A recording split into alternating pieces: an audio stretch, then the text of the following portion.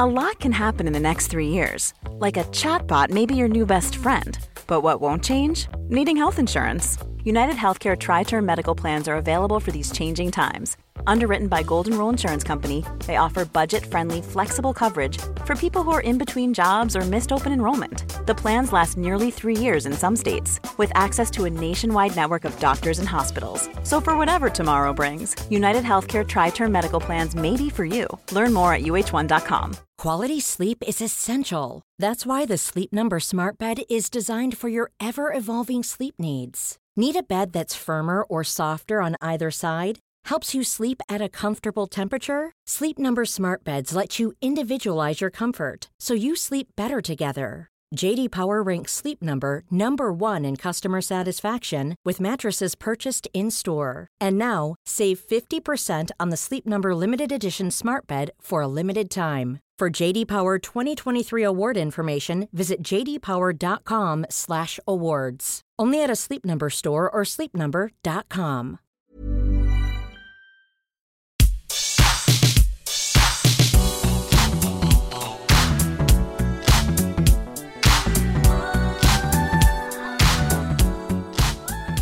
Not gonna lie, Josh Brown, this could be the intro. We don't know what this podcast is. It's not the News Lads anymore because the News Lads have gone south. They've gone home for the winter. They've spread their wings, and now any news-based content will just be its own separate video, which means that we get to talk about more things across more videos more of the time.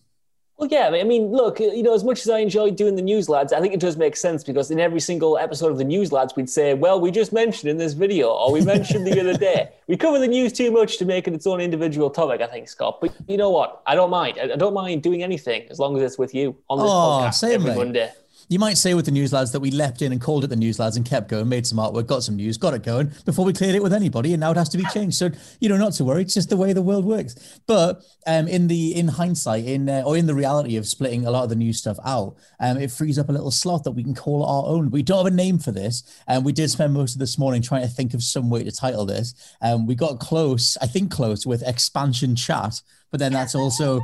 I don't know if that's actually terrible. So we're not going to title this one, and we'll just see what people say. If you want to give us a name for whatever me and Josh's banter could be called, please give us a shout over on social media.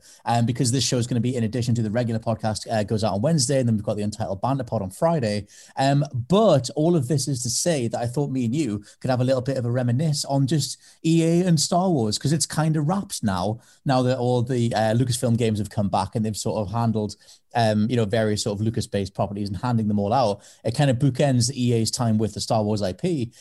So I guess initial thoughts before I start breaking some stuff down. What words come to mind when you think of EA's time with Star Wars?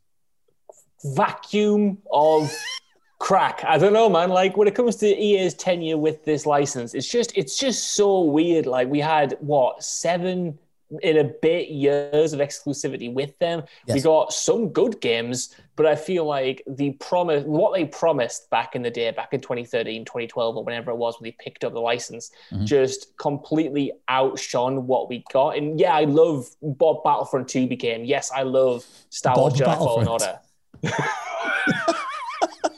I love Bob Battlefront. He's a good lad. Battlefront. Yeah, what a good lad. Bob Battlefront. Ian Jedi Fallen Order, both great lads in my opinion. But I mean, they messed it up, didn't they, for the most part? They just rushed out Battlefront 1. They completely killed Battlefront 2 dead in the water when it first came out with all the microtransaction stuff. They canned some of the most promising titles like Visceral's game. I know these are way many words than you asked for, but when it comes to Star Wars, it's such a controversial thing, and it shouldn't have been. It should have been a home run, Scott. It should have been an open goal, but they just managed to miss kick it like Beckham, just like sky it straight over the bar. And, I feel like of all the IP, of all the different franchises that you could reapproach across the 2010s, I mean, do you remember when we first got word that Star Wars was coming back? I was still working at What Culture, but it was right at the beginning. I think you would have been a freelancer or something back then. But I remember even then, I don't think. I think I was even later to that. That's how long it's been. Because I remember when our boss sent me the picture of, it was that first shot of everybody sitting next to each other, where it was like Mark Hamill and Anthony Daniels and all the new people and Daisy Ridley and John Boyega, and it was like, oh my god, it's coming back. And I wrote it for the website at the time. I was like, oh my god, I'm getting to like break that there's new Star Wars. Not that I'm leading the story, but you know what I mean. And thinking back to then, it was like, well, they've got so much to pull from. They've got all the different TV series and the comics, and obviously there's the old school movies, and the prequels went wrong, so surely they'll know how to do it properly. And then on the game side, it was like, well, EA's just signed this deal with Disney, and EA is going to be going forward with stuff. And back then, EA weren't very negative. Like, it was like they're the guys that did the Lord of the Rings games, and they'd already, helped they used their powers for good. They made the Simpsons games and the Bond games, and this will be brilliant. And then, like, as I've made notes for this little chat, like, they did 2 games in 6 years. It took them, like, they did the Battlefront 1, which, like you said, was really, really rushed. And it just, that whole thing was rushed to the point where the version of Rogue One's DLC that's in there was, like, based on assets that were from the original version of the movie, because it got recut, and it's a whole thing. And there's a whole mission based. It seems like prioritizing the multiplayer stuff so much for that 2015 one. Obviously, they didn't have a campaign for it. And then Battlefront 2, that had the whole gambling casino for kids thing. But either way, it wasn't until 2019 that you got Jedi Fallen Order and then Star Wars Squadrons last year, which we can get back to them in a sec. Because for me, I feel like whoever's at the top of like organizing all this stuff hated the idea that Jedi Fallen Order and Squadrons were not recurrent spending models, because neither of those games got any marketing whatsoever, especially Squadrons. You would barely even know it was out.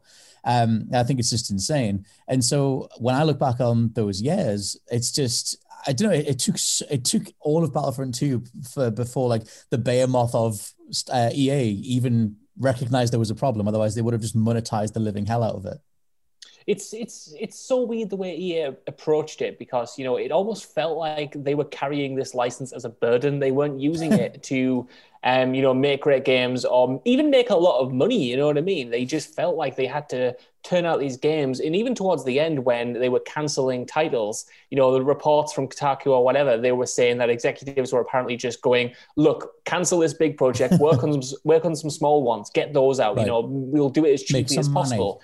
And what a strange approach to have. Like, why would you just want to fart something out when you could be making really great games that people love? Like, they just drop the ball over and over again. And yes, it is partly to do with the trajectory the company was on in general. It's not in isolation to the Star Wars brand. You look across their studios and they're going to people like BioWare and literally going, where's our FIFA? Where's your FIFA? Give me FIFA, give me Ultimate Team. So in that kind of type of culture, I think Star Wars just kind of got swallowed up in a case of mismanagement and developers not knowing what they could do with it. And it is telling that, the likes of Fallen Order, even though it didn't get as much of a push as a Battlefront, like, it sold really well. It sold beyond EA's own internal expectations even, and it resonated with fans. And it kind of just showed them, to me, what they should have been doing, all along, what Visceral's game could have been, what any of these potential titles could have capitalized on and become a huge success. It reminds me so much of just how Square Enix handled the Avengers, like they've given this massive property. It looks like an open goal, and yet what's produced is mishandled and ultimately kind of weirdly soulless. Like, even though these franchises, these big IPs, like, they're obviously these money-making machines, but I would argue even the sequel trilogy, has a lot of personality to it, has some soul to it, in a way something like Marvel's The Avengers just doesn't, in the way that something like the first Battlefront just is lacking in. It's odd. Yeah. The thing that I miss the most is just full on genre diversity. Like, I whenever I think of Star Wars and 2000s games, I think of the Jedi Knight games. I think of Jedi Power Battles on the PS1. I think of like the big top down RTS strategy games. I forget the hell they were actually called, but I remember seeing my friends play them. And it's just, I immediately think of that variety of stuff, like Star Wars Bounty Hunter and Knights of the Old Republic, and like all these titles that, you put them right next to each other and they're immediately differentiable. Like, like I went back to Bounty Hunter the other day because I was like watching Mandalorian, and I was like, I want to shoot some lads with a wire and then drag them along the floor. And you can't do that, but I thought you could. So I played it for a little bit, and it's all right. But either way, it's a third person thing. And next to KOTOR, it's like, within the space of a few years. I mean, I think I just Googled this before, but like Bounty Hunter was 2002. I think KOTOR was around about 2006-ish. And you still had like they approach. I mean, obviously it was because it wasn't tied to EA, but like still, I kind of thought they would have done that. They would have just said, well, we have access to these rights. We're still going to make an absolute mint anyway. We're still EA. We have tons of teams under our wing. But they didn't. I mean, one of the cancelled games was they had Criterion working on the remnants of Project Orca, which is like a big open world thing that they initially had EA Vancouver on, and then they canned that, and then they gave they restarted it with Criterion and some remaining members of EA Vancouver, and they called it Project Viking. So it's like, why did you have Criterion working on, assuming like a racing game or something vehicle based? Because there was even, I'm just thinking of stuff now. There was even, was it Star Wars Demolition? Was like their take on like Twisted Metal. They did like a whole vehicle car combat thing. And it's like, yeah, okay, maybe that's not going to make as much as Battlefront, but all those titles cumulatively probably would have got up there. Like you could have had a really cool polished car combat game or a vehicular thing, which they kind of got back to with Squadrons, but just wasting these teams that they have under their wing and sticking to one type. It's like, okay, what's the most money we can make? First person shooter. What's a recurrent spending model? A card based, loot shooter thing. Let's do that. And then it just seems so empty. Like I Googled the other games that they canceled, and alongside Project Orca and Project Viking were the two titles from Visceral, which, Project Ragtag, it's the thing that Amy Hennig was working on, follow up to, the person who created Uncharted and Legacy of Kain. You had her under your wing and you canceled that game, and then you shut down the studio. So it's like the two games from Visceral were Yuma and Project Ragtag, and both of them got canceled, and then they shuttered Visceral as well. So it's like, even if you're doggedly in the pursuit of endless money, I just don't know how you look that many gift horses in the mouth, punch them and put them down instead. I know. I mean, the biggest one, in my opinion, is one that we were talking about for years before it was finally rumored earlier today that Knights of the Old Republic is coming back. But I mean, your EA, you have BioWare right there making Anthem and Mass Effect Andromeda when they could be making a new Knights of the Old Republic, a new like single player RPG focus, not an MMO, a proper sequel to what they'd started before. And it's like, why did that never even enter you greenlit all these other games and yet you never even gave that a chance to be prototyped? I don't understand the approach of it. I mean, look, if you go back through the history of Star Wars games, like you said, there is huge variety, but I'm not going to sit here and pretend that I loved every one of the LucasArts games. You know what I mean? I didn't love the Force Unleashed 2 or whatever, but I did appreciate that they were trying different stuff all the time. You could, like you said, have a bounty hunter alongside a Knights of the Old Republic, alongside the Force Unleashed, alongside Super Bombard Racing, Josh Brown. Yeah, that pod racing, whatever you want. There was a bunch of stuff being flung at the wall. It was all distinctly Star Wars, Yep. It was all really interesting and fascinating. In full variety, mate. It was good. I just popped for a sec there because you said the racer thing, and I forgot about those games. I rebought Episode 1 Racer on my Switch. It's brilliant. They up-res it, and it's nice and crisp, and it runs at like 60 FPS, and it's just, why did they not? Oh my God, all the thoughts. Why did they not get Criterion to do a pod racing game? That would have been the best thing ever. You could have had Burnout style takedowns with like you sideswipe a guy and it cuts to him as all the engine parts fly off.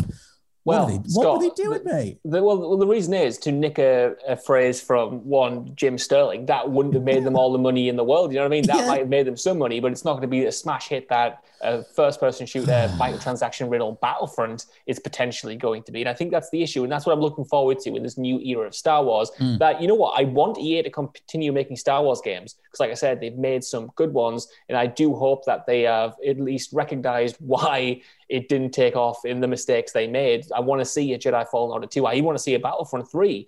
But I'm really excited to see other developers, other publishers get their hands on the material and allow other people to make, Insomniac Spider-Man, but for Star Wars. I want to see that happen in one form or another with a Mandalorian game or whatever.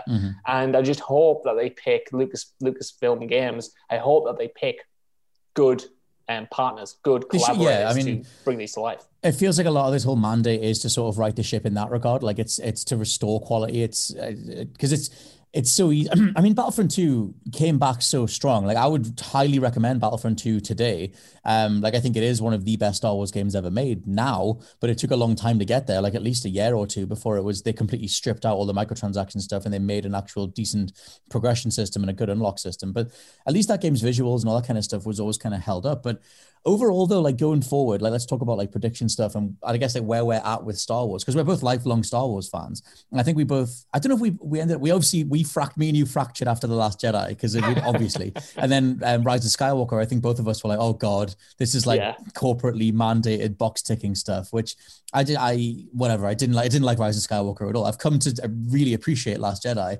Not that I never did as an artistic statement before, but it wasn't for me. But I think even after Rise, you can kind of hold Last Jedi up even more and be like, oh my God, at least this got made. Point being though, that going forward, like one of the biggest things for Battlefront 2 was bringing back the prequel stuff, like, and just saying like, hey, it's okay to be fans of these movies because there's an entire generation of people who love the prequels. And it wasn't until all those levels and ships and characters got added to Battlefront 2 that I saw like the paradigm sort of shifted around the prequels, and it was okay to say you like the prequels, which, having gone back to them recently, the dialogue, just don't listen to anything anyone says, but at least the fights are brilliant, whatever. There's a lot of positives for them. Point being though, do you ever think that they will do that thing for the sequel trilogy, for the newest trilogy? Do you think there's salvageable stuff there to build games around, or do they play the nostalgic vote and almost do what Mandalorian is doing and just saying, hey, don't worry, it's comfort blanket time, let's do old school stuff?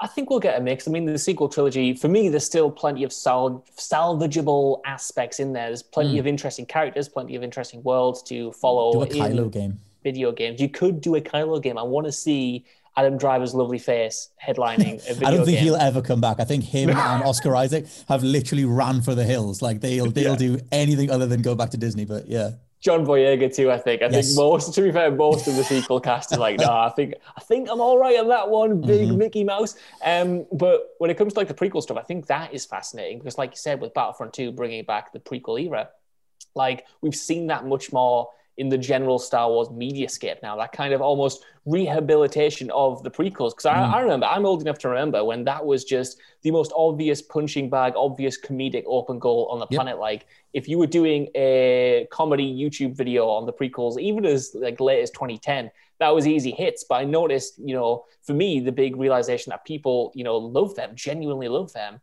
was around the time of The Last Jedi, and people were talking up how much they love the prequels, because obviously loads of people, myself included, grew up with them as Star Wars. And now I do think we've had the kind of this reflective lens. It's been long enough where we've had the sequel trilogy, we've had a bunch of spin-offs, we've had Solo, a Star Wars story. We've kind of cast our mind back. That even happened, but yeah. Exactly, mate. We've kind of cast our mind back and gone, the prequels are not great movies, but they had great things in them. They had a lot of ambitious ideas. George Lucas might not be the most competent filmmaker, but like, he did bring a lot to the table, and a lot of that stuck, and a lot of that is worth interrogating and recontextualizing with series like The Mandalorian or sequels or video games or whatever.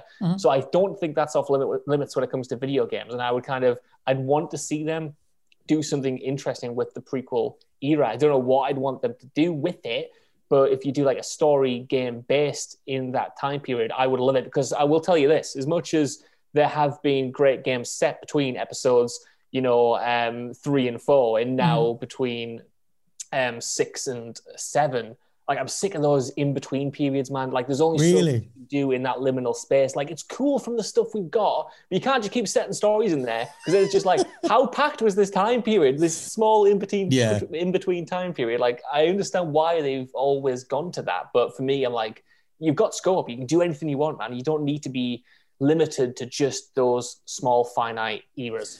The thing that it's interesting reappreciating the prequels, because I think they got so reappreciated in amongst the Disney era because we were so starved for genuinely original ideas. And I think that kind of goes for a lot of media, especially in video games, where it's just the biggest, most safest bet is the only one that gets placed. And I think that there's almost a retroactive premium on, like, you look back at the prequels and it's like, how the hell did he get to make that? He did this insane allegory for sort of like Hitler's rise to power through the guise of Palpatine and senators and everything else, and like had so much politics stuff especially in episode 2, that I feel like now would just get completely severed by a studio, even like especially Disney, would just be like, well, this isn't going to work for the kids, so let's cut that out.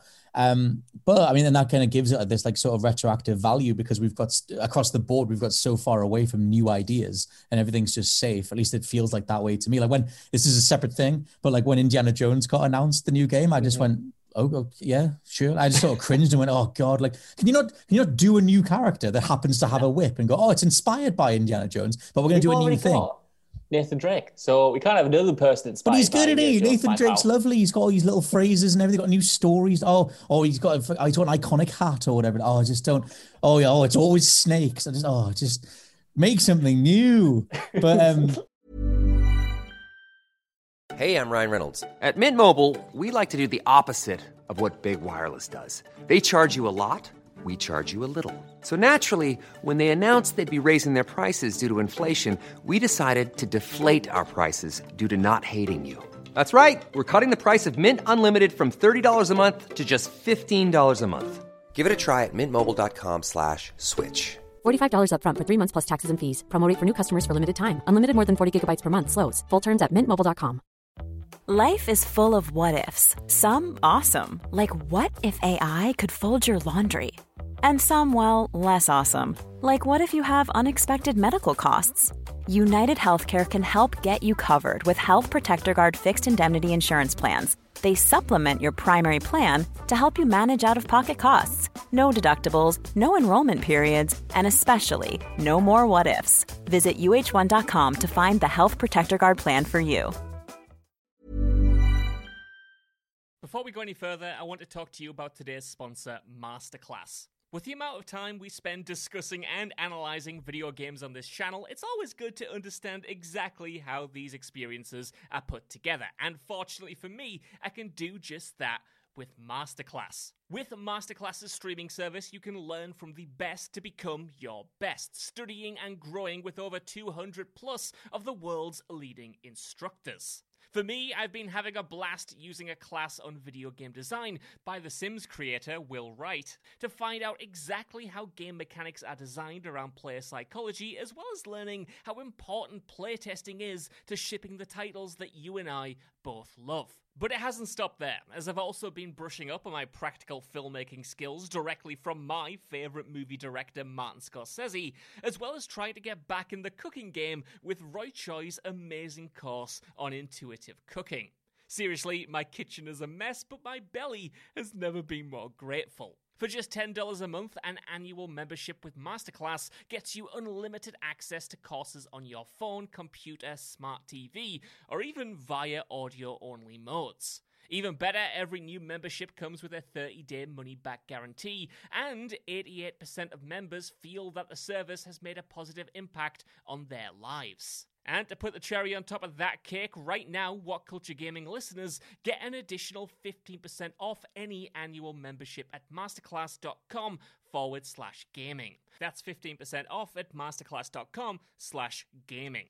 What's that? You want it one more time? Well, that's the URL, masterclass.com/gaming. Right, now I'm going to watch Tony Hawk try to teach me how to ollie properly. I'll see you all soon. Anyway, the point, to sort of roll that back around to like the newer movies, like, you know, you sort of said like, yeah, like that is like Furtive Ground. Do you see them doing a Battlefront 3 that leads with those movies? Like, is it just too early to try and pretend, quote unquote, that all three of those newer movies are as Furtive Ground as the prequels? Or is it just, I don't know, do they just sort of keep going with the old stuff and mine that again? I'll still take a pod racer, is what I'm saying. I think with the new games, you can have like a blend, you know what I mean? I think it could lead with the sequels. I mean, yeah, it didn't end on the greatest note, but like I said, man, there's still a lot of investment in those movies. Oh, I tell you what, Josh Brown, you said that you're not a fan of the interstitial stuff, but what if they did something in between episodes 7 and 8 and you got to follow Luke more, or between 6 and 7 and you follow his degradation down, or at least him choosing to siphon himself off, and you really delve in Naughty Dog style into the philosophy of the Jedi Order and him breaking away. You've raised a bigger question, Scott, in my opinion, and that is, do you want to see these games focus on, you know, the big legacy characters like Luke and interrogate those years? Because I mean, I would love to see that. I would definitely play the crap out of that game. And I don't like it in Star Wars games where they sort of cameo people like Luke and Han. And it feels weird. It feels like they're either shoehorned in or they don't belong there, or they're doing something weird with the canon. Remember Han Solo's beard in Battlefront 2? He just popped up. I've got beard now. It was a bad beard, man. It wasn't a good beard. That's exactly what I was referring to. I didn't want to throw the devs under the bus for that one, but that is exactly what I'm referring to. But I would love to see, you know, those legacy characters done well in video game form. Like, I'd love to see a Boba Fett game. I'd love to see I would take a Han Solo Scoundrel game, you know what I mean? I would even take a Han Solo Scoundrel game with Alden Ehrenreich's Han Solo as the lead, you know what I mean? Because that could be all right. No, Scott, it could be okay. They could do a better prequel in video game form than Well, I tell you what, right? Lucasfilm could in movie version. I tell you what's an interesting thing for all the interstitial stuff. It's weird because I'm going through Clone Wars at the minute. I've never watched it before, and I saw little tiny bits of it back in the 2000s, and I was like, oh, this isn't for me. And then just over the years, again, this whole retroactive premium on originality on the Lucas era, whatever. I was like, I'm going to watch Clone Wars, and it is weird how much Clone Wars makes you want to watch episode 2 and 3, and it gives a lot more weight to the likes of Grievous and Dooku, and their relationship and what they're going for, and it fleshes out a lot of the wider galactic battles that are going on around the Clone Wars, like planetary stuff, like specific species and specific ways that like these different sort of species were living and how the Empire affects them, or the potential Empire affects them, and that sort of stuff. I was like, oh, that's a really cool hand to play. Like, that's a weird thing. And obviously it's Dave Filoni or Filioni. And like, now with The Mandalorian, it's like, there's obviously sort of like still slotting things in, and retroactively you can enhance that body of work. You can enhance the prequels by bringing all this stuff in. Like Anakin, divorced from Hayden Christensen's performance, is a really great character. And it's like, I mean, he's still solid enough in the prequels on paper, but obviously the acting, those scenes, the things that we saw weren't great. And so there is all that to sort of deal with. But I wonder how much the games can do that stuff too. And I guess that would also be, I don't even know if they still have the whole Star Wars story group. They had those 5 dudes that were meant to be overseeing everything, that as soon as Last Jedi came out, it was like, well, I guess not then. Because like Rian Johnson just did his thing, which is great. He was allowed to do that. But still, it wasn't bounced off this like, think tank. And I kind of wonder if the games going forward are going to plug in essential character building stuff. Do they have to go through some weird cross-medium think tank to make sure it's the right type of Star Wars or whatever? Like, is Disney going to get in the way of this stuff? Well, we don't know the full story, but I know there was a report that came out after Jedi Fallen Order came out where I can't remember who wrote it. It doesn't really matter. Where someone was like talking about the development of it and how much they had to bounce off like Lucasfilm in terms of their design, about how they even had to convince Disney or Lucasfilm to allow them to make a Jedi game to begin with, because apparently they pitched it and then they were like, well, why do you want to do that? Don't do that. We're very kind of protective of people who, use the Jedi in video games, especially as main characters. Do you know what's hilarious, Josh Brown? You know how much 2020 has messed with your mind? That was me. That was my report from when me and Ewan talked to the people who were making Jedi Fallen Order. Or we got the exact same. We got the exact same thing. When me and Ewan went down to London and we played Fallen Order for the first time, I asked that exact question because I was so curious how much free reign they had. And as I asked him, and I said, "How much did you guys have to bounce stuff off?" The Lucas company, and his face just went, "Oh."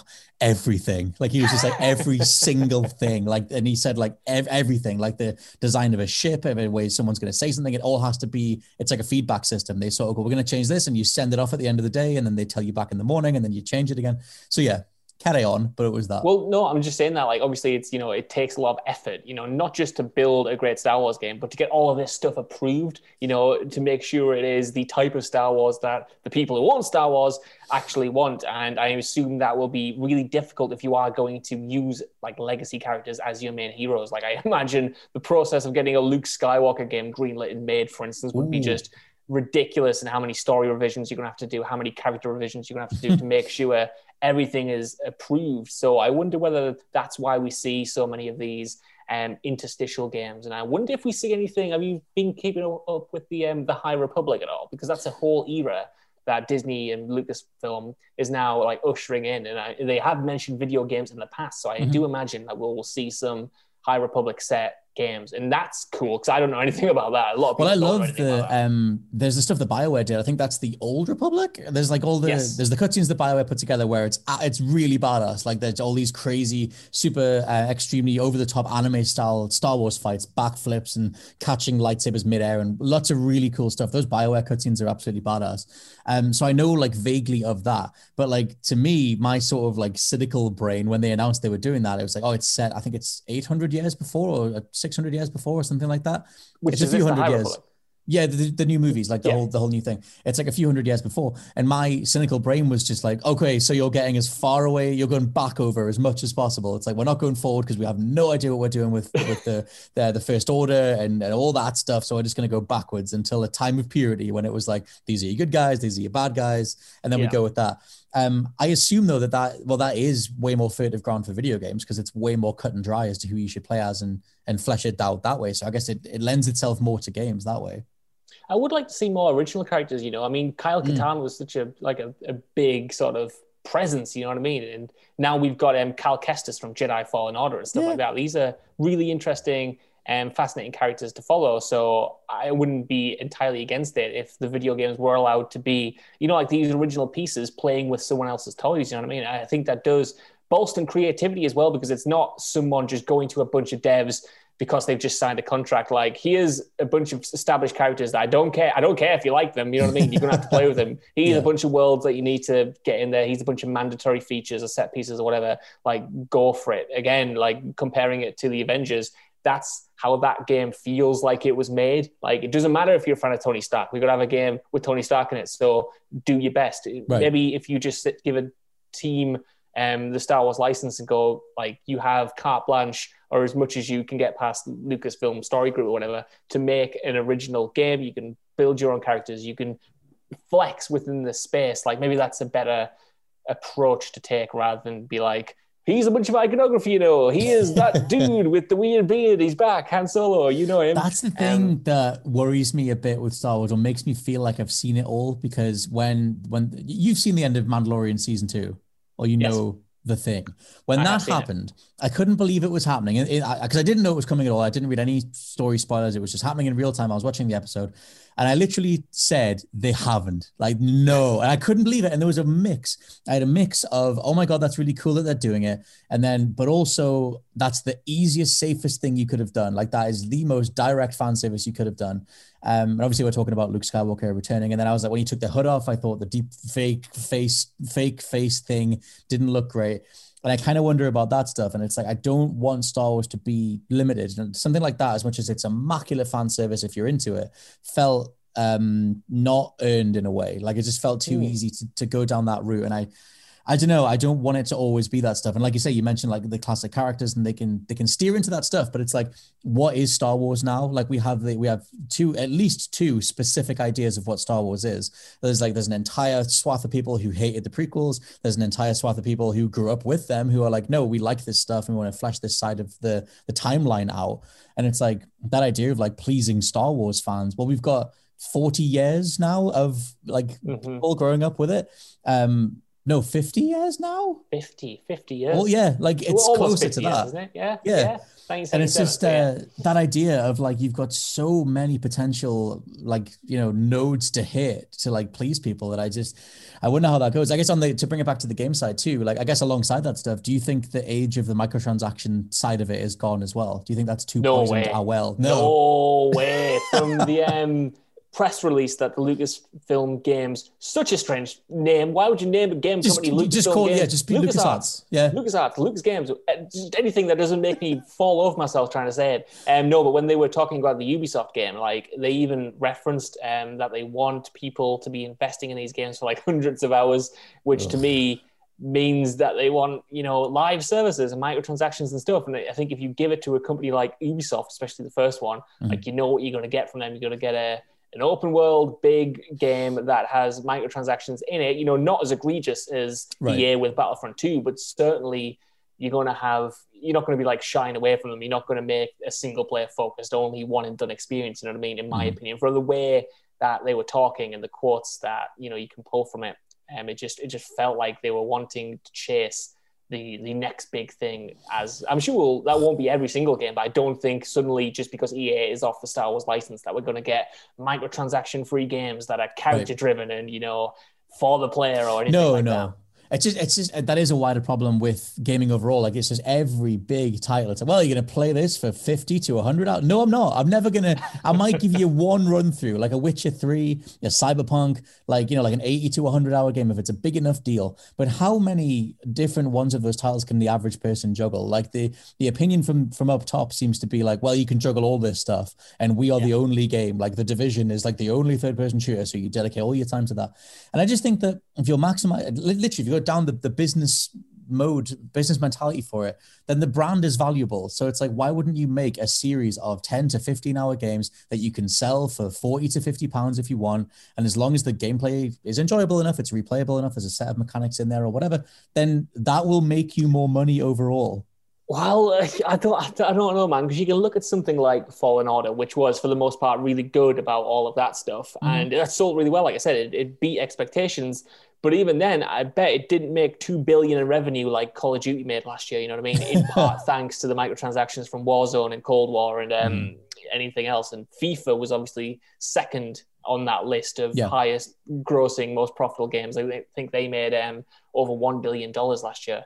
So, I mean, you're looking at, Jedi Fallen Order, which, might sell 12 million copies, make a lot of money, but I'm sure the people at the very top are like, well, we could have our own Call of Duty, couldn't we? We could. Well, that's really what they push that if we wanted. That's what they keep chasing. Like you mentioned, the Avengers. That's what they were chasing entirely. Like the loot system in that is invisible because clearly it was added way after everything else was done because they want their little hamster wheel recurrent spending model thing. But at some point, the people at the top of these particular companies, the decisions being made are in the industry for the wrong reasons. Like if it's literally just to add zeros to your bottom line, I get that. Like obviously, and to some degree, you're telling business people to not do business, especially if the average gamer, the mainstream audience is responding to it to the tune of billions of dollars. Yeah. But there's also a way, hopefully, a way to make that palatable, like and not have it nickel and dime you left, right, and center when you're just trying to enjoy your game. But as you know, Star Wars is in a precarious place. And I think that it's weird having Battlefront 2, everyone kick off at that so much. You would assume means that they would avoid that stuff for a while. Yeah. But is that wild just the last 2 years already, the last 3 years, I guess? And now it's going to be like full bore Battlefront 3 and it's get your deluxe Rey skin. This one's great. It could be, man. Like it's like not to put it down on it right at the very end of the podcast, but I'm excited for the future of Star Wars in the video game space. Like I said, I'm so pleased that EA continues to make their games, but we also get to have new experiences from a bunch of different publishers, a bunch of different developers. But at the same time, I also shared this same excitement when EA got the exclusive license, and I said, "Well, EA is a really good publisher. They make really high-profile, big-budget games. They've got great developers under their wing. They've got DICE, they've got Visceral, they've got BioWare. Who knows what they could come up with?" They failed me back then, and it could fail again now, but I'm going to be optimistic. This could be Scott Tilford, A New Hope, is all I'm saying.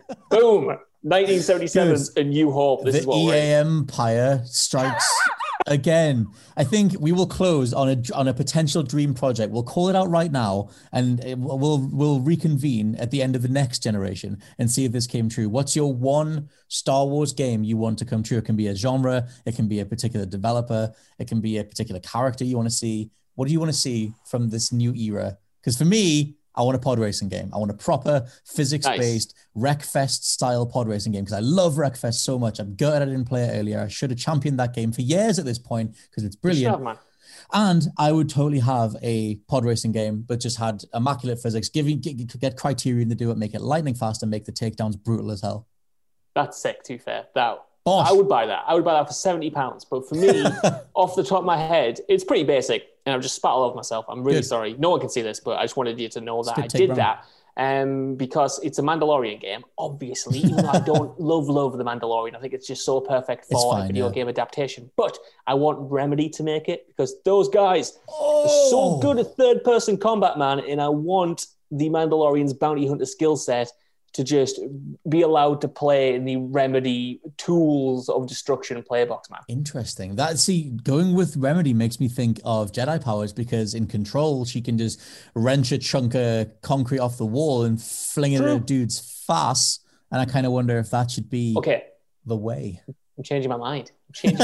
That's good. So I'm going to defer to a bounty hunter game still made by the people who made Max Payne 3. I want the physicality of that game's excellent shooting mechanics.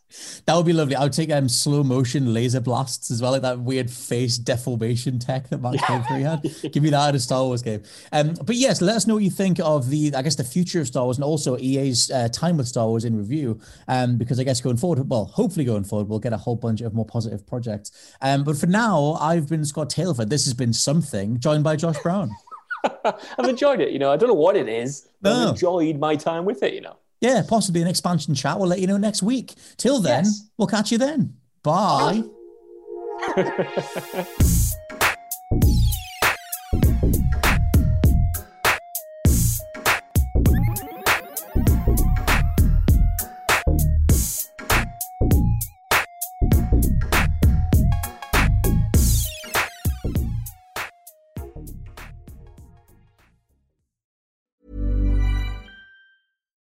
Hi, I'm Daniel, founder of Pretty Litter. Cats and cat owners deserve better than any old-fashioned litter. That's why I teamed up with scientists and veterinarians to create Pretty Litter. Its innovative crystal formula has superior odor control and weighs up to 80% less than clay litter. Pretty Litter even monitors health by changing colors to help detect early signs of potential illness. It's the world's smartest kitty litter. Go to prettylitter.com and use code ACAST for 20% off your first order and a free cat toy. Terms and conditions apply. See site for details.